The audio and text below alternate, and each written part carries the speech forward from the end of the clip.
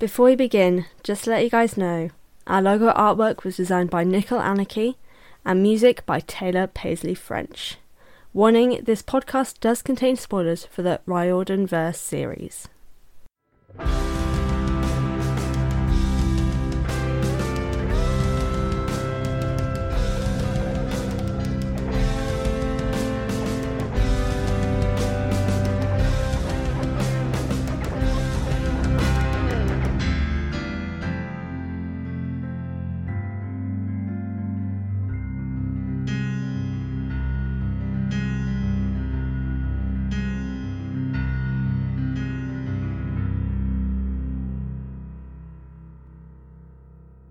Hello everyone and welcome to the Best Damn Camp, a Riordanverse read-along and analysis podcast that sets out to read all the books by Rick Riordan in timeline order. I'm your host Fran and welcome to the show. Today we continue our timeline journey with the Kane Chronicles, The Throne of Fire, Chapter 19, The Revenge of Bullwinkle the Moose God, that was a hard word to say, and Chapter 20, we visit the House of the Helpful Hippo, which are from Sadie's point of view. As always, I've got my points to focus on, so today we've got plot, characters, and generally what I thought of it. But to begin, here's the synopsis. We take a ride on the River of Night and meet a nameless blockade, dive into a river of fire, and take a stop to visit the elderly. It seems that this was the place they needed to be because they find the god they're looking for, but not in the state they need them to be. And that is the basic synopsis for what we're about to be diving in. Before we dive in, I do want to just put a small little apology here for everyone. I realised I didn't have it previously, but I'm sorry that I took a little break. I know it was only a week, but things were just kind of a little bit chaotic at that period of time. I had so many insane deadlines. I've been working to get Home to the Wild, which is coming out August 20th, basically finished, so I can get it uploaded and get pre-orders for the paperback sorted. It is still up only for ebook pre-orders at the moment, but I'm hoping by next month that pre-orders for the paperback will actually be able to be up. Just basically doing another round of proofs just to make sure it is as perfect as it can be. But yes, I want to say thank you to everyone's patience. I know a lot of people left some really nice messages on Instagram where I posted this need to have like a mini break. I just want to say thank you. Yeah, that's basically what I wanted to do. I know I didn't put it in the episode last week, which was mainly because I was with Robert, so I was like, I won't put it in there, I'll do it next time. So I'm doing it now. So thank you for everyone who reached out to check if I was okay. I really do appreciate that. And I'm working to record more episodes ahead of time, so I don't have these breaks again, just so everyone is able to have those weekly episodes. But don't worry, I'm going to try and also not burn myself out, because that's basically what happened. And yeah, again, thank you all for reaching out and checking to make sure I'm okay. But let's dive into the episode, because of course that's the main thing that you were all here for. I just wanted to put this out there. So we're going to be diving in, of course, first to chapter 19, because 19 comes before 20. Good lord. And chapter 19 is The Revenge of Bullwinkle the Moose God. I still don't fully know why he's called Bullwinkle. I feel like that's probably an American thing. I have no idea what this is. Actually, hold on, let me Google this actually. What is Bullwinkle? The Adventures of Bullwinkle J. Moo. Okay, it's an American show. Okay, Sadie should not be bringing this up, because I don't think this was ever aired in the UK. Yeah, it's an ABC show. And it aired in the 60s. And the 80s. Okay, that was... Oh, it has been on... Hold on. Was Bullwinkle ever aired in the UK?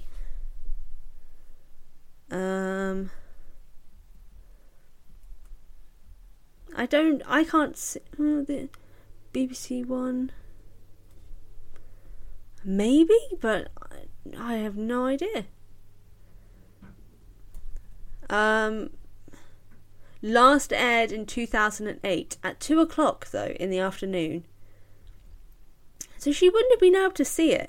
I know this is so nitpicky of me, but I remember reading it and being like, I have no idea what this is. And now I remember that this is also from Sadie's point of view, and I'm pretty sure she's the one who says it, so she would have no idea either. Or at least she shouldn't, because she's English. So, just a critique. The last time it seemed to have aired in the UK, it was 2008, which would have made her... She's 13 now. This is set in 2011. So, 10. So she would have been 10 at the time.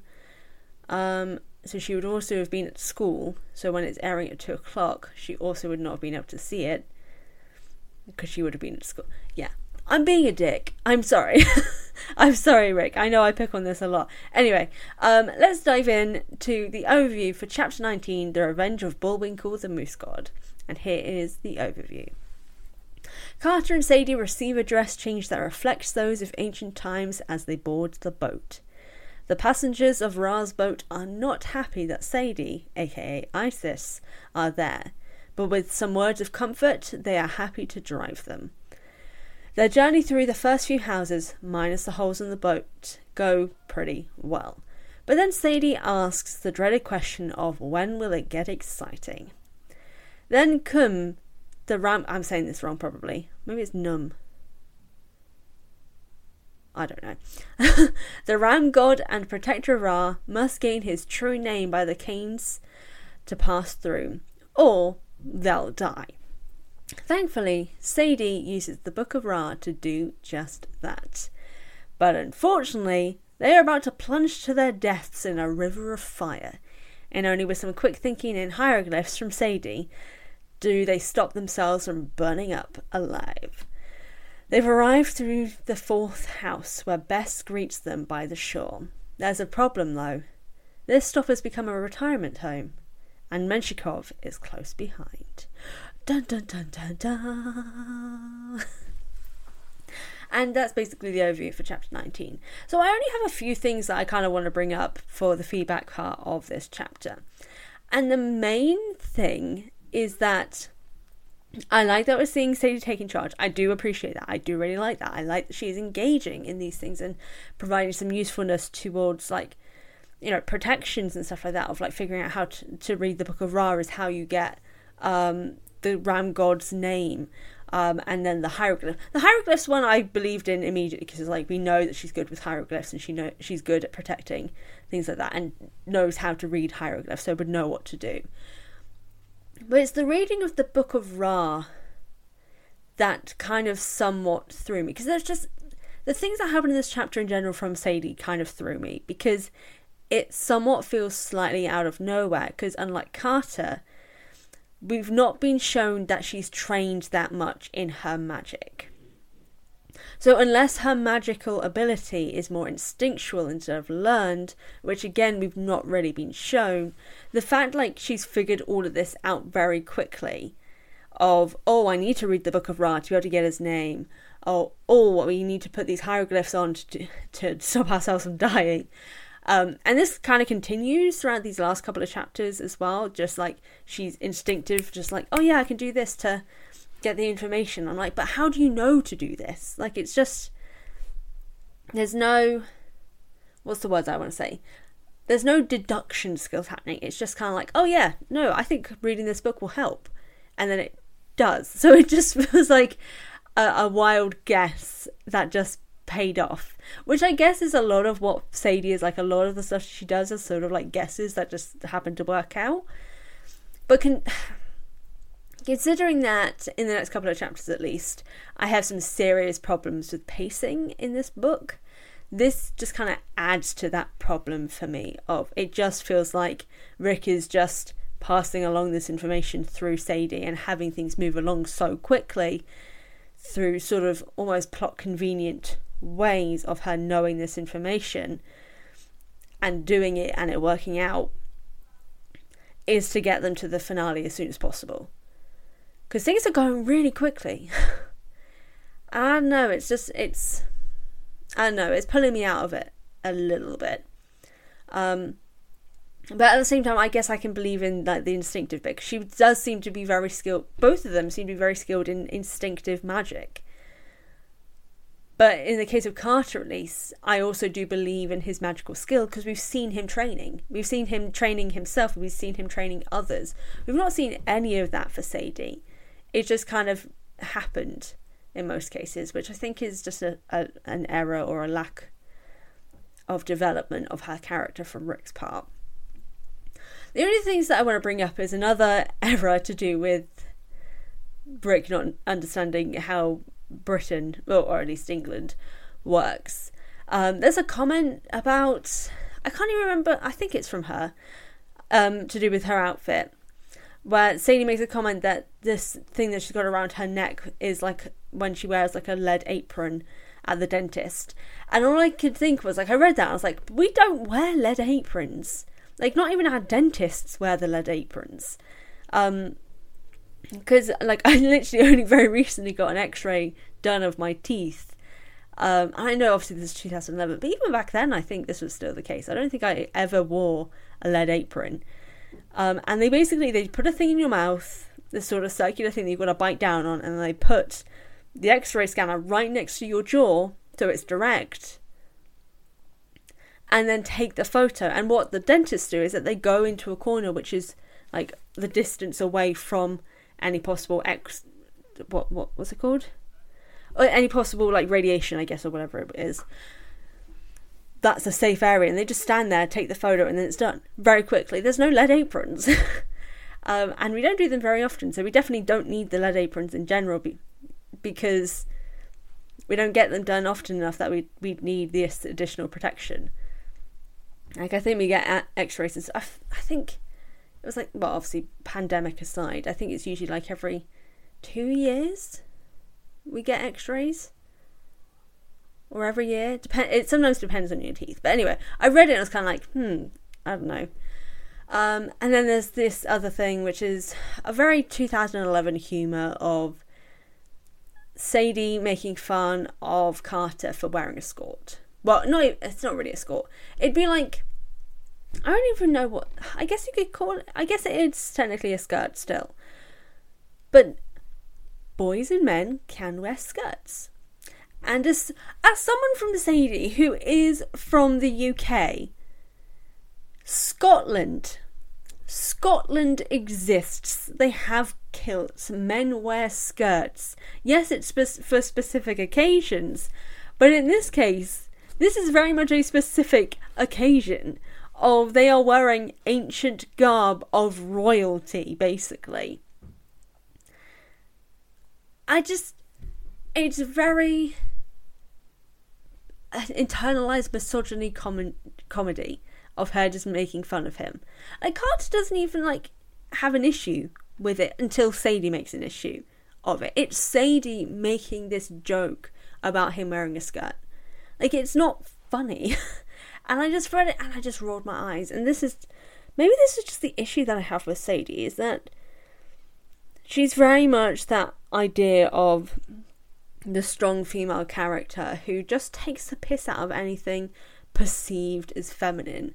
Like, I remember it was the episode when I had Darian and Owen on, and we talked about how she says that her friends aren't like those usual girls who get, like, and stuff like that. Basically just taking the piss out of other women. That's the kind of person that Sadie is, and I just don't like it. I think I've figured out the reason why I don't like Sadie now. And it is because, firstly, she was like me, but in my case it was internalised homophobia that also made me misogynistic towards my own gender. And then in the case of Sadie, she's just misogyny. Like, she's just got a lot of internalised misogyny that she just lets out at everyone else. And I'm not a fan. But that's basically all I have to say for chapter 19. So let's move on to something a little bit... Well, it's not even different, it's just moving on to the next chapter. So let's move on to chapter 20. We visit the house of the helpful hippo. And this is the overview for chapter 20. We make our way into the old folks' home of the Egyptian gods and meet Tawat. Now, I know I'm saying this name wrong. Shut up, I'm dyslexic. A hippo goddess who Bess has a very unfortunate relationship with. The home houses all forgotten gods, of which there are thousands, and Ra is within this place somewhere. The only problem is They're running out of time to complete their journey through the house. If they don't find him soon, they're screwed. They search for quite some time and along the way learn Bess's history with Tawat and how she had always liked him, but he never returned those feelings. As time passes, the group become worried until Sadie thinks of reading the scroll to find Ra, and it works. The additional problem: he's still an old, decrepit man even after the reading of the scroll. Additionally to that, when they rush out of the home, they find that they're actually out of time. Dun dun dun dun dun. And yeah, that's basically over for chapter 20. This was a pretty interesting chapter, but it kind of goes back to the thing I was mentioning before of Sadie just figuring out things very quickly and easily. Like, she's read the scroll within these 2 chapters to progress the plot. It's just, it's a pacing issue, I'm finding. The only few additional things before I'm going to go into plot basically, but the small little feedback things that I have for this is firstly the irony of Sadie saying in relation to Bess being more interested in Bass than he was Tawat, is her saying typical man only seeing the surface, as if this bitch wasn't mooning over Anubis just because he's hot. And then also the same with Waltz. I mean, Sadie, pot kettle black. I mean, come on, shut up. Also, in relation to this Bess and Tawat situation, I fucking hate this so much. Why have we put another love triangle in? And with gods, it's just so unnecessary, and it gets so much worse. Like, literally only 4 chapters from now, it gets so much worse, and I hate it. It's, I'll talk about it when I get to it, because oh my god. But let's get into the plot. So you'll remember my issues with the Red Pyramid being that it dragged a lot. Well, I'm having the opposite problem with the Throne of Fire right now. So it's basically a plot and pacing issue that I've currently got with the Throne of Fire. Because this book does not know how to slow down and actually focus on the important things. Like, this is progressing so insanely quickly that we're not even being given breathing room to what's happening. Like, the process of finding Ra is moving so fast that this rest of the book just feels a bit out of place. Like, getting the scroll pages and getting to the Duat to find him, it all feels a bit simple when everything else around it has happened, because they're really not having any problems in this river. Like, this journey, they've barely had any problems that they've not been able to fix within 2 pages. Well, 2-3 pages. Like, it's just progressing so insanely quickly. I don't know how I feel about it. Like, I like that things aren't dragging like it was in the Red Pyramid, but it all just feels really sudden. Like what I was saying to do with the Sadie knowing how to do things with absolute bare minimum training and understanding of how things are working.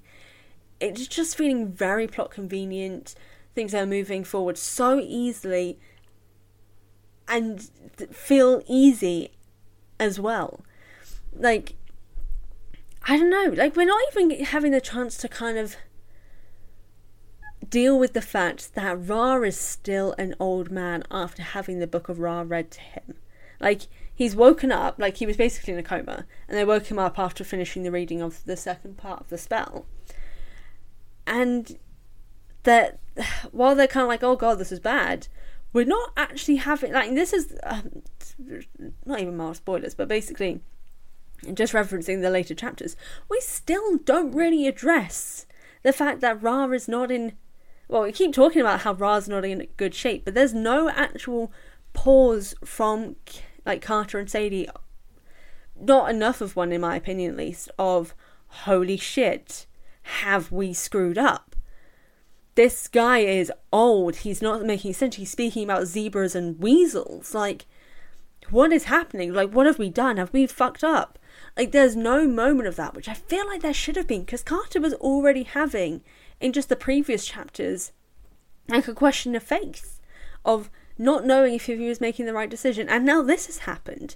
There should be a full full-blown crisis happening right now from him and from Sadie, of them both being like, how have we not, like, how has this gone so wrong so quickly? Like, we knew that there was the possibility, but now our worst realities have happened, but there is no addressing it whatsoever. They've not talked about it, they've not discussed it.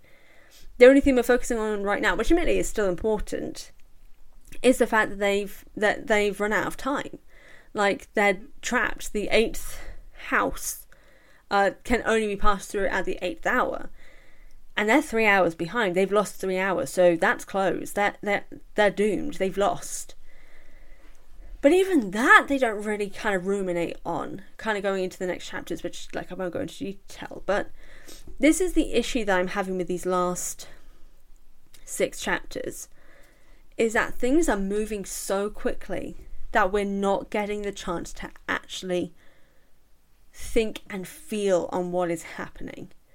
And the worst part of it is in the next couple of chapters, which obviously I will only get to when we do that next week. So be sure to come back next week if you want to hear my thoughts on how bad the pacing is in this. And this is this situation. So I know I've talked about this for the Red Pyramid and the Lost Hero, and I'll be talking about it a lot for Heroes of Olympus in general. But there is a lot of, and I think it definitely ties into the fact that Rick was writing so many different books at once for 2 different series that have so, like, huge overarching plots that he has to keep an eye on, and he's having to write them within such a short period of time to get out in the same year. I don't know, it's just, I think both of them are struggling from cases of pacing in very different ways. Throne of Fire, it's that it's moving so fast that the pace is so quick that you're not getting the chance to actually focus on the significant things. And then you've got the opposite issue of the pacing is so slow that it drags and that the story doesn't actually feel like it's progressing well enough, that you can feel yourself kind of getting a little bit bored and just kind of following the motions of the story. And that happens a lot in The Lost Hero particularly, but also obviously in the Red Pyramid also, where they were dragging parts of the storyline. And I feel like this is the case of The Throne of Fire, is that Rick realised that maybe there was too much dragging in the first book and then did the complete opposite and just made it shorter. But then the worst part is the next book, the finale, is even shorter than this one, I'm pretty sure. Hold on, let me check that actually. I don't fully know how many chapters this last one has. So, yeah, it's shorter. It's shorter. So this is 24 chapters. That one is 22. Oh my god. Obviously, we've got a while until that one, because timeline-wise, Serpent Shadow isn't until after the Blood of Olympus. But that is so much short. Like, I'm somewhat nervous. I don't actually remember anything from the Serpent Shadow, but I'm nervous because of what the current situation is with this book. I know I also mentioned talking about characters, but I don't really have much to say about characters in the end. So the only thing I had was just, I'm disappointed that Sadie's character hasn't really grown. If anything, she's like regressed as a character. I don't know. I'm just disappointed. But that is all. The current situation is, as I laid out, the pacing is a problem for me. Which is where this week's question of the episode is going to tie in. And I want to know, of a similar situation with you guys, how do you feel about the pacing of the journey through the River of Night? Obviously, that'll be going up on our social media, so be sure to keep an eye out for that and follow us over on the socials at Best Damn Camp Pod. I'd love to hear your thoughts on this, because I'm worried that I'm just being a bit too harsh, which is 100% a possibility, because that is a theme of me as a podcaster. But yeah, as always, thank you all for joining me for these chapters, and be sure to join me next Wednesday as we continue our Royal-verse journey. To plug where you can find our podcast, we're available on Spotify, Apple Podcasts, Audio Boom, Stitcher, and basically wherever you listen to your podcasts. In the meantime, between episodes, you can find the Best Damn Camp on various social media at Best Damn Camp Pod on Instagram and Twitter. If you want to email me with your thoughts on the episode, you can email thebestdamncamp@hotmail.com, or if you want to support the podcast, you can head over to the Patreon page at patreon.com/ahealthydosefran, which is linked in the episode show notes for things like early access to episodes and other exclusive perks. Want more Royalverse content? Check me out on YouTube at A Healthy Dose of Fran. And if you want to support my writing career, drop me a follow at A Dose of Fran on Instagram, Twitter and TikTok. Again, thank you all for tuning in. As always, I've been Fran, your very own hunter, and I'll speak to you all next time.